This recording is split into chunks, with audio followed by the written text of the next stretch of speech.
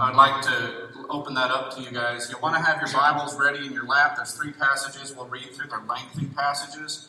But I want to offer one particular thought, and then I want to add to that the actual thought that should go with, because you're going to end up in the book of Hebrews. In the book of Hebrews, you'll end up there. We're not there yet. But I want to talk about this with you because I think it's an amazing thing when God's people can gather together. And I don't know about you, but I'm hungry to be active as a congregation. Amen? And if you did, how many of you drove back to the back parking lot and you saw that cleaned up yard? Okay, I know it's not completely done, but it's way, way, way massively better. You want to give Felicia a big hug, and I know Bill Felden and Craig, and there's a lot. Okay, many people. I know Ashley, your 3 boys were working pretty hard, and John over here. So if you see those guys, give them a hug and say thank you. There's some really good work going on. And so next time we have believe me, we planned for 35 people. We had 60 people come to the barbecue. Amen. Thank you. You made that a wonderful blessing. I hope the next time we do it, it'll be in our own back 40. So it's so exciting that you guys are putting effort into that. Because I believe God can do extraordinary things through ordinary people. So it's always good to be together as God's people to see God work out things in our lives. And as you see God blossom and grow through the wonderful times and through the thick times and the difficult times, you see God's hand as you look back with 2020 vision, right? Hindsight's always 2020. You start to see God moving through your life, and you start to see Him working through the congregation. And He wants to bring about His people to a place where they're in love with His truth, they're in love with each other, and they truly are acting in a unified fashion. That is a difficult process, amen? Because to be unified, I'm married to one wife. I'm glad I don't live in Old Testament times, and I know she could absolutely say the same thing. She's just not up here. But basically, one is that's a lot of work, isn't it? And bless her, she has to forgive me a lot. You want to notice something? She was trying to put on a real cheery spirit this morning, so she put on a romantic candlelight breakfast for 4. So, don't laugh, it was really beautiful. No, anyways, but when you see her, give her a hug too. Because I think that's something we're all wondering, which is this question, when we try to act out on our thinking and our hearts, how will God use us to accomplish great things? And what is really a great thing? How do we know that what we're doing is pleasing to God? That's kind of the question. And I'll come to that conclusion later. How's God going to use you? Well, because there's hope. There's hope for all of us, even though many of us have thought that we're not worthy or we're not talented. I don't know about you, but when you're sitting in this pulpit, and I don't know if that happened to the ones before, but you will take some serious shotgun shells. And I'm not talking about bird spray. I'm talking about the elephant slugs. Okay? They're not funny. Or if you guys are riflemen, it's a 7mm. Okay? So y'all with me? And you have to figure out and ask yourself, Lord, what is it that you're going to do through me or through us? Because I want to be used by you to bring glory to your name. Because ultimately, I don't want it to be about us. I want it to be about you. I want it to be about others. And I know I preached that on Sunday night. And so I believe that there is hope. I really do. I believe there is hope because I believe God has blessed each of us with talents to use in His kingdom. Amen? And so I just want you guys to see that this morning because I really believe that God is still not done with Camelback yet. And I don't think He will be done even long after I'm gone, which I'm hoping is about 20 or 30 years from now. There is something about being a beacon of hope in the city of Phoenix, to be a light unto the world that's right around us, that I believe God will use us if we give our life in submission to His rule. And so together we start to act as a unified body. I think that's where God can really start to use us, because I believe God can use us in extraordinary ways. I want you to consider, for example, somebody like Moses. So in your Bibles, turn to Exodus chapter 2. And if not, they'll be up here on the wall as well. You're welcome to read along on the wall or in your text, in your lap. in your lap or your app. But in Exodus chapter 2, either in your app or in your lap or up here on the wall, you can see this. And if you're using the Faith Life Study app, you can go to Settings, Presentations, Camelback, and follow along there as well, if you would like. But notice what he says here in Scripture. Now, it came about that in those days when Moses had grown up, that he went out to his brethren and he looked at all their hard labor. And he looked and he saw that an Egyptian beating a Hebrew, one of his brethren, and it moved him. Now, maybe not necessarily in the right way, but it moved him. And you notice in verse 12, so he looked up and he kind of took matters into his own hands. And he looks left and looks right and he says, well, nobody's around, even though there's always someone watching, right? And he struck down that Egyptian and hid him in the sand. So he kills this Egyptian and he tries to cover it up by hiding him. This is kind of the early time. I mean, later on there'll be somebody called David that does something similar, a little more public. But here he thought he was going to get away with this, and he went out the next day, and behold, there were these two Hebrews. They were fighting each other. And he tries to break up the fight, and apparently news travels fast. The next day means that word of mouth is faster than any news media. I think it's faster than Facebook, Twitter, and texting combined. And they're fighting each other. Hey, stop! Don't! Why are you striking your companion? Don't beat up this is your fellow Hebrew. Well, who are you? Who are you? Why are you what are you, the prince? What are you, the judge? You're the adopted kid of Pharaoh. Who made you ruler over us? Hey, you're going to kill me like you killed that Egyptian? Wow, that had to strike Moses. And Moses, hightails it. He said, surely this matter became known. And he hightails it out of there. And because he knew that when Pharaoh got word of this, he tries to kill him. And he runs and he goes to Midian and he settles down by the well. He leaves with basically his sandals and his cloak on and his shirt on his back. And he just takes off. And you probably think it's over. And there are people that when they get hit hard with life or with personal attacks, that they run into that problem. They go, well, maybe the easiest solution is to run. Maybe just hide, run somewhere and get away from it all. Maybe that's the answer. And it came about after the course of many days, right? The king of Egypt dies, Pharaoh dies. And the sons of Israel are sighing because the next one, he wasn't very nice. He wasn't very kind to the people. They realized that they were not only in bondage, but this was an oppressive bondage. They cry out because they want God to help them. And it rises up to his ears, and he hears this, and he hears their cry. And you know the rest of this story, because God, he hears their groanings, and he remembers his covenant. He remembers the promise he gave to them. He told Abraham, Isaac, and Jacob, he told Abraham, he said, I'm going to make you a great nation. He knew that there would be a time when he would lead them into the promised land, and they would take over that land. And he remembered that, and he saw the sons of Israel, and God took notice of them. Do you think God doesn't notice our struggles? I think God notices our struggles. We have to rise up and pray to him and offer them to him. So I want to ask you a question. Who did God send to lead the Israelites out of Egypt? Now, all of you grown-ups, you don't have to answer. It's all the kids. This is for you guys that are still in the room. Okay, Who actually led the Israelites out of Egypt? Was it Abraham? Was it Isaac? Was it Noah? Because he didn't have any other vowels? Or was it Moses? You can shout it out. It was Moses. Moses led the people out of Egypt. Can God do extraordinary things through ordinary people? Certainly. Turn in your Bibles to the book of Jonah. Look in the book of Jonah. And again, it'll be up here on the wall there. You're welcome to look in your text. And think about this. Jonah says this in the very beginning. The word of the Lord comes to Jonah, the son of Amittai, and he says, arise, go to Nineveh, that great city, and cry out against it, for their wickedness has come up before me. Now that means Nineveh was about to be destroyed. That means the evil that was inside was enough that God thought, I've had it. I'm up to here with this, and I'm going to do something about it.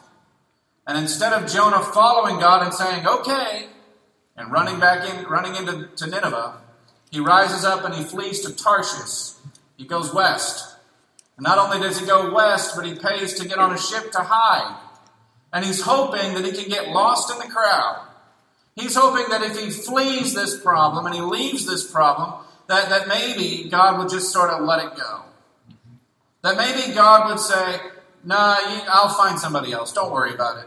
Nineveh doesn't matter that much. They can wait a few more days. No, God had other plans. Because there's this great storm, as you know the story. And he tells the crowd there, he tells the captain and the crew, oh, go ahead and throw me overboard. Then the sea will become calm because it's my fault. It's my fault that the sea is raucous, that there is this storm coming. And of course, they're wondering, I don't want to kill this guy. Why should it be our fault? And so they have this debate amongst themselves, and eventually they come to the conclusion, well, let's listen to Jonah. And they take him up and they pray, please don't hold this against us. We're doing what Jonah said. We're doing what we think pleases God, and they throw Jonah overboard. And they think that this is going to be the solution to their problems. Well, it does calm the sea. And Jonah does get swallowed by that great big fish, and he's protected for that time. And in that prayer, remember the prayer he says in Jonah chapter 2? Isn't that a beautiful prayer? Isn't that a beautiful prayer? But isn't that also a kind of prayer that you pray when the seaweed is wrapped around your own head? Isn't that the kind of thing that you've gone through? And God sort of lets you go out there for a little while, and you're going through a trial, and you're wondering, I don't want to turn left. I don't want to turn right. I'm supposed to follow after God. But sometimes it sure would feel nice just to stay at home, eat ice cream, and watch Star Wars. Just something other than. But that's not what God has in store. And he prays that beautiful prayer, and he goes through that. And you know what happens. The fish spews him out, and now he's up on the beach, and he's cleaned up, and he's thinking, all right, got out of that one. And the word of the Lord comes to him that second time. And this time, he says, arise, go to Nineveh, and proclaim, and in that proclamation, tell the city what I'm going to tell you to say. And Jonah arose, and this time he didn't go run away. He said, all right, Lord. And off he goes. And Nineveh was an exceedingly great city. It was a 3-day walk. That means that when you read that description in Scripture about 120,000 people, and it says who don't know their left hand from their right hand, it's probably talking about kids, right? Younger people. And he goes through that city, and so the city itself probably was much larger than that. And he starts to walk through that city the first day. And he starts to declare to them, Nineveh, repent, right? Yet 40 days and Nineveh will be destroyed. And Nineveh responds. Instead of that king being angry, instead of him attacking, instead of him killing Jonah, he takes some time to think about this and says, you know what? We better repent. Because we know some of the history that's gone on around us. And when this God of Israel starts to speak, we know that what he says will actually come true. We better listen. And not only did they listen, they put on a fast. They put on sackcloth and ashes. They went and they really went down and prayed to God. Please forgive.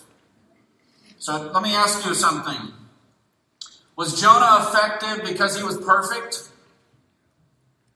Was Jonah effective because he was not a tasty fish treat? The fish spewed him out? Or was Jonah effective because he obeyed the Lord? He was effective because he obeyed the Lord. God does great things through people as ordinary as a little old Jonah because eventually he finally obeyed. Consider another man, Peter. And in your Bibles, you know this passage in Matthew. In Matthew 4, where Jesus is going out to start his ministry, and he calls the people. And he starts with these four, right? The four fishermen, right? Jesus is walking by the sea, and he sees the two brothers. He sees Simon, he's called Peter, Andrew, and they're casting their nets, for they were fishermen. And what does he say? Come, follow me, and I will make you what? Fishers of men. And what did Peter do? No, Lord, I ain't going to do that. No, they dropped their nets immediately and they followed him. Now later in Jesus' ministry, he's going to offer a challenge to the apostles. And they're in Caesarea Philippi during this time, and he asks this question. Brethren, you and I have to answer that question for ourselves. Who do people say the Son of Man is? Well, some say John the Baptist, others thought it was Elijah who had come back. Some people think it was the great prophet Jeremiah. Brethren, in your mind and my mind, we have to have a conviction in our hearts when somebody asks us that question, who do you think Jesus is? And your answer should be what? It should be what? It should be, who do you say that Jesus is, brethren? He said, you are the Christ. You are the Son of the living God. By admitting to that, you're saying a lot. There's a whole sermon right there. By saying that he is the Christ, you are admitting that not only is he the Son of the living God, but everything that Son of the living God said is true and right, and it is applicable to you and I. That means that you and I must follow what it says. And so you notice in that passage where he says this, from that time on, he starts to warn them. He says, you know what? There's going to be some trouble coming, and I'm sure that stirred up their spirit. He said, I'm going to suffer, and not only will I suffer, but there will also be a time where I'm going to be killed, I'll be buried. And Peter tried to deny this. God forbid that anything bad should ever happen to you. God never promised us easy. He promised us heaven. The salvation of your soul, the forgiveness of your sins. That's what he promised. And so Jesus challenges him. He rebukes him openly. And the reason he rebukes him is because, Peter, you don't have the whole picture yet. You don't see the fullness of the message. You become a stumbling block because you're thinking in earthly terms. You're thinking, I'm going to take over the temple. I'm going to take over Jerusalem. And suddenly Israel will be a geographic country again. No, Peter, you need to think broader than that. Because if you want to come after me, you must do what, church? You must deny yourself and take up your cross and follow after me. How much of myself should I keep? Somebody say that loud enough so we can all hear it. None.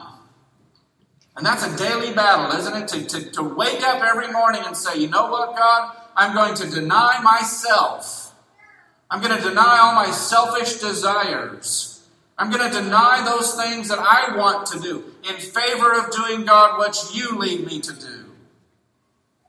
Because that's a challenge, isn't it? To shed that little part of the Bible where it's called first and second opinions. To learn as a tutor from the Old Testament, but not to live in it. We don't dwell in the past, we live now.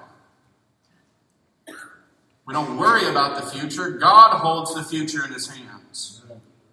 We act today on the things that we're able to. If you wish to follow Christ. He knows.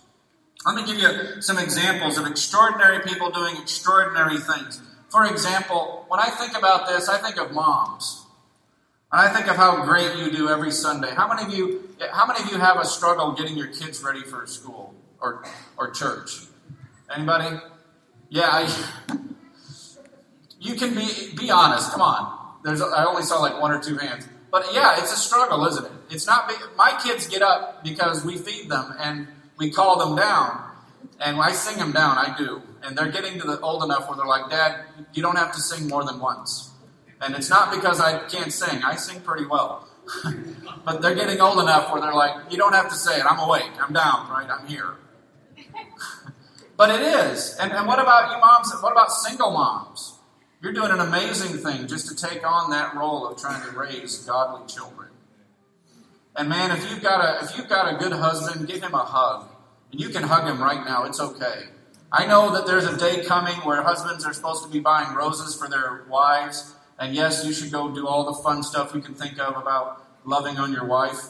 But if you have a good husband, man, bless them and respect them. But way to go, moms. Well, think about that. God doing extraordinary things. What did Peter do on the day of Pentecost when you think about this? What did Peter prove on the day of Pentecost? Here he's proving that he had a good, well, one, he had a good mom. But two, look it up here. He and the apostles, they weren't drinking because that was the accusation against them. Did he prove that Jesus really was the Christ, the Son of the living God? Yes. Did he prove that the crowd that was right there in those last 40 days that would still be around, those same people, were they the ones that killed Jesus? They did. So it's all of the above. Little old Peter, a fisherman from nowhere, could do amazing things. Moms can do amazing things. You know, there's a story that Jerry Barber tells that I love. I'm going to repeat it here. And does that make you feel chilly? It makes me feel chilly. That's why I chose it. But when you look at that and you're like, whoa, that's cold. Because the description is of a church that was cold. A church that was cold and unfriendly. And there was a big fuss that happened. It was almost a split. It was a lot of problems. Some people left. It's a situation in Tennessee. And there was this lady. Her name is Chris Veal. And she moves in. She's a widower. And she takes up a little condo in town there. And she settles down. And she's going to make that her retirement home. And she goes to church and she sits in the pew, and this is after this is over, and she kind of got the same feel. Well, this is kind of a cold place, but she was a very happy person. And she decided, I'm going to do something about this. Now, do something was not run to your favorite elder and complain. She was a new member. She didn't know much about what had went on. Her thing was not to sit in the pew and poke at the Bible class teacher or write letters to the preacher or the elders. She didn't go run around stirring up trouble. She went out to, I think it was Home Depot, and she bought one of those 8-foot tables and some folding chairs. And once a month, she would go out and she would buy groceries. And she would set up that table, and she would have a list. She took the directory when she became a member, and she just started working down that list. You might notice in your bulletin there's a prayer list of each name of every member. And she just started taking those names and saying, come have lunch with me. And she did that for about 6 or 8 months. And finally, one of the members was really interested. Well, how do you feel about your time here? You know, you've been here for a while and you kind of get a feel for how things are going on. Because what had happened over that time period was, in all of this eating together and all of this fellowshipping around the Lord's table, she determined to change the attitude of the church. And she said with glee, she said, well, this is one of the friendliest churches I have ever been to. Isn't that interesting? God used one single widow to change the attitude of an entire congregation. See, God can do amazing things through you and me. Because God made you and He made you amazing. And He wants you to do amazing things. He wants you to do great things. It does not mean that we'll be rich. It does not mean that we'll be famous. It doesn't mean that we'll be powerful. But it is no less amazing. And the world is way too strong in trying to tear people down who don't look like a certain duck, who don't walk like a certain duck, and who don't quack like a certain duck. Brothers and sisters, Jesus died for all the ducks. And if He thought that you and I were good enough to die for, He thought of the whole world, as 1 John 2, 1 and 2 says. So God can do extraordinary things, but the question I want to come back to that I started with was this. You're probably thinking, well, how can God do that through me? How can God use me? And the answer is really simple. Because the caveat that I would add to this lesson, this thought, is very simple and straightforward. I would say if we're going to do things, we do things by faith. And you think about the characters that we just studied. You think about the characters that we just studied. You think about what Scripture says in Hebrews. In Hebrews chapter 11, there is an entire chapter on this. That reviews the history of Israel. In Hebrews chapter 11:24, the Bible says this, by faith, Moses, when he was grown and refused to be called a son of Pharaoh, He chose to suffer oppression with God's people rather than experience the fleeting enjoyment of sin. He valued disgrace in Christ above the treasures of Egypt. And he was looking, not now, he was looking forward to his reward. Brothers and sisters, in Matthew chapter 12, Jesus says that the city of Nineveh would rise up in judgment of that generation. Because when Jonah preached to that city, they repented of their sins. That takes faith, amen? And you think about Peter. He gives the first gospel sermon in this great big colonnade area, right there by the temple. And he could easily have been arrested by the high priest and thrown into the prison that was underneath his house. He could easily have been beaten. He easily could have lost his life. And he stands up, and not only does he defend the apostles, he explains to them the completion that Christ brought to the old law. And he explains to them that they now have salvation. And he pricks their heart because he loves them enough to tell them that it was their sin that killed Jesus on the cross. And they repented. At least 3,000 of them did. Brethren, we do things by faith. Look at this in Hebrews chapter 11, down to verse 32. And what more shall I say? That time would fail. I could talk about Gideon. I could talk about Barak. I could talk about Samson, Jephthah, David, and Samuel, and the prophets who by faith conquered kingdoms. They performed acts of righteousness. They obtained promises. They shut the mouth of lions. They quenched the power of fire. They escaped the edge of the sword. And in their weakness, they were made strong. They became mighty in war. They put armies to flight. Women received back their dead by resurrection, and others were tortured. And they not accepting their release so that they could obtain what? A better resurrection that was coming. Brethren, and the others experienced mockings and scourgings and chains and imprisonments. They were stoned. They were sawn in two. They went about in sheepskins and goatskins. They were treated as disaffected and destitute. They were ill-treated. And brethren, when you notice this passage, this is people that the world was not worthy of. Wandering in deserts and mountains and caves and holes, all of these things, they gained their approval through their faith. And where was their approval coming from? Jesus Christ. Because God had provided something far better that would set us apart. Because we're being made perfect. We're not yet there. We're on a journey together. And when that salvation comes, whether it's when we're horizontal or Christ comes back before that, that's when it's made perfect.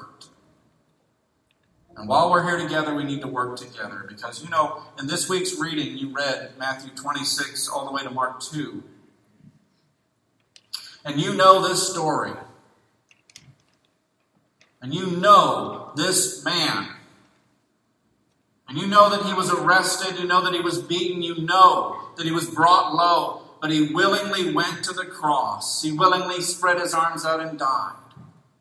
Because he loves you. He loves me. He loves every single person that walks in this door. And every person that runs about in ignorance, that needs to know the saving power of Jesus. He died for them too. And you and I have a job to do. And as ordinary as you might feel yourself, God can still do extraordinary things through you. Through me. Through us as a unified body. Brethren, that's your challenge this morning.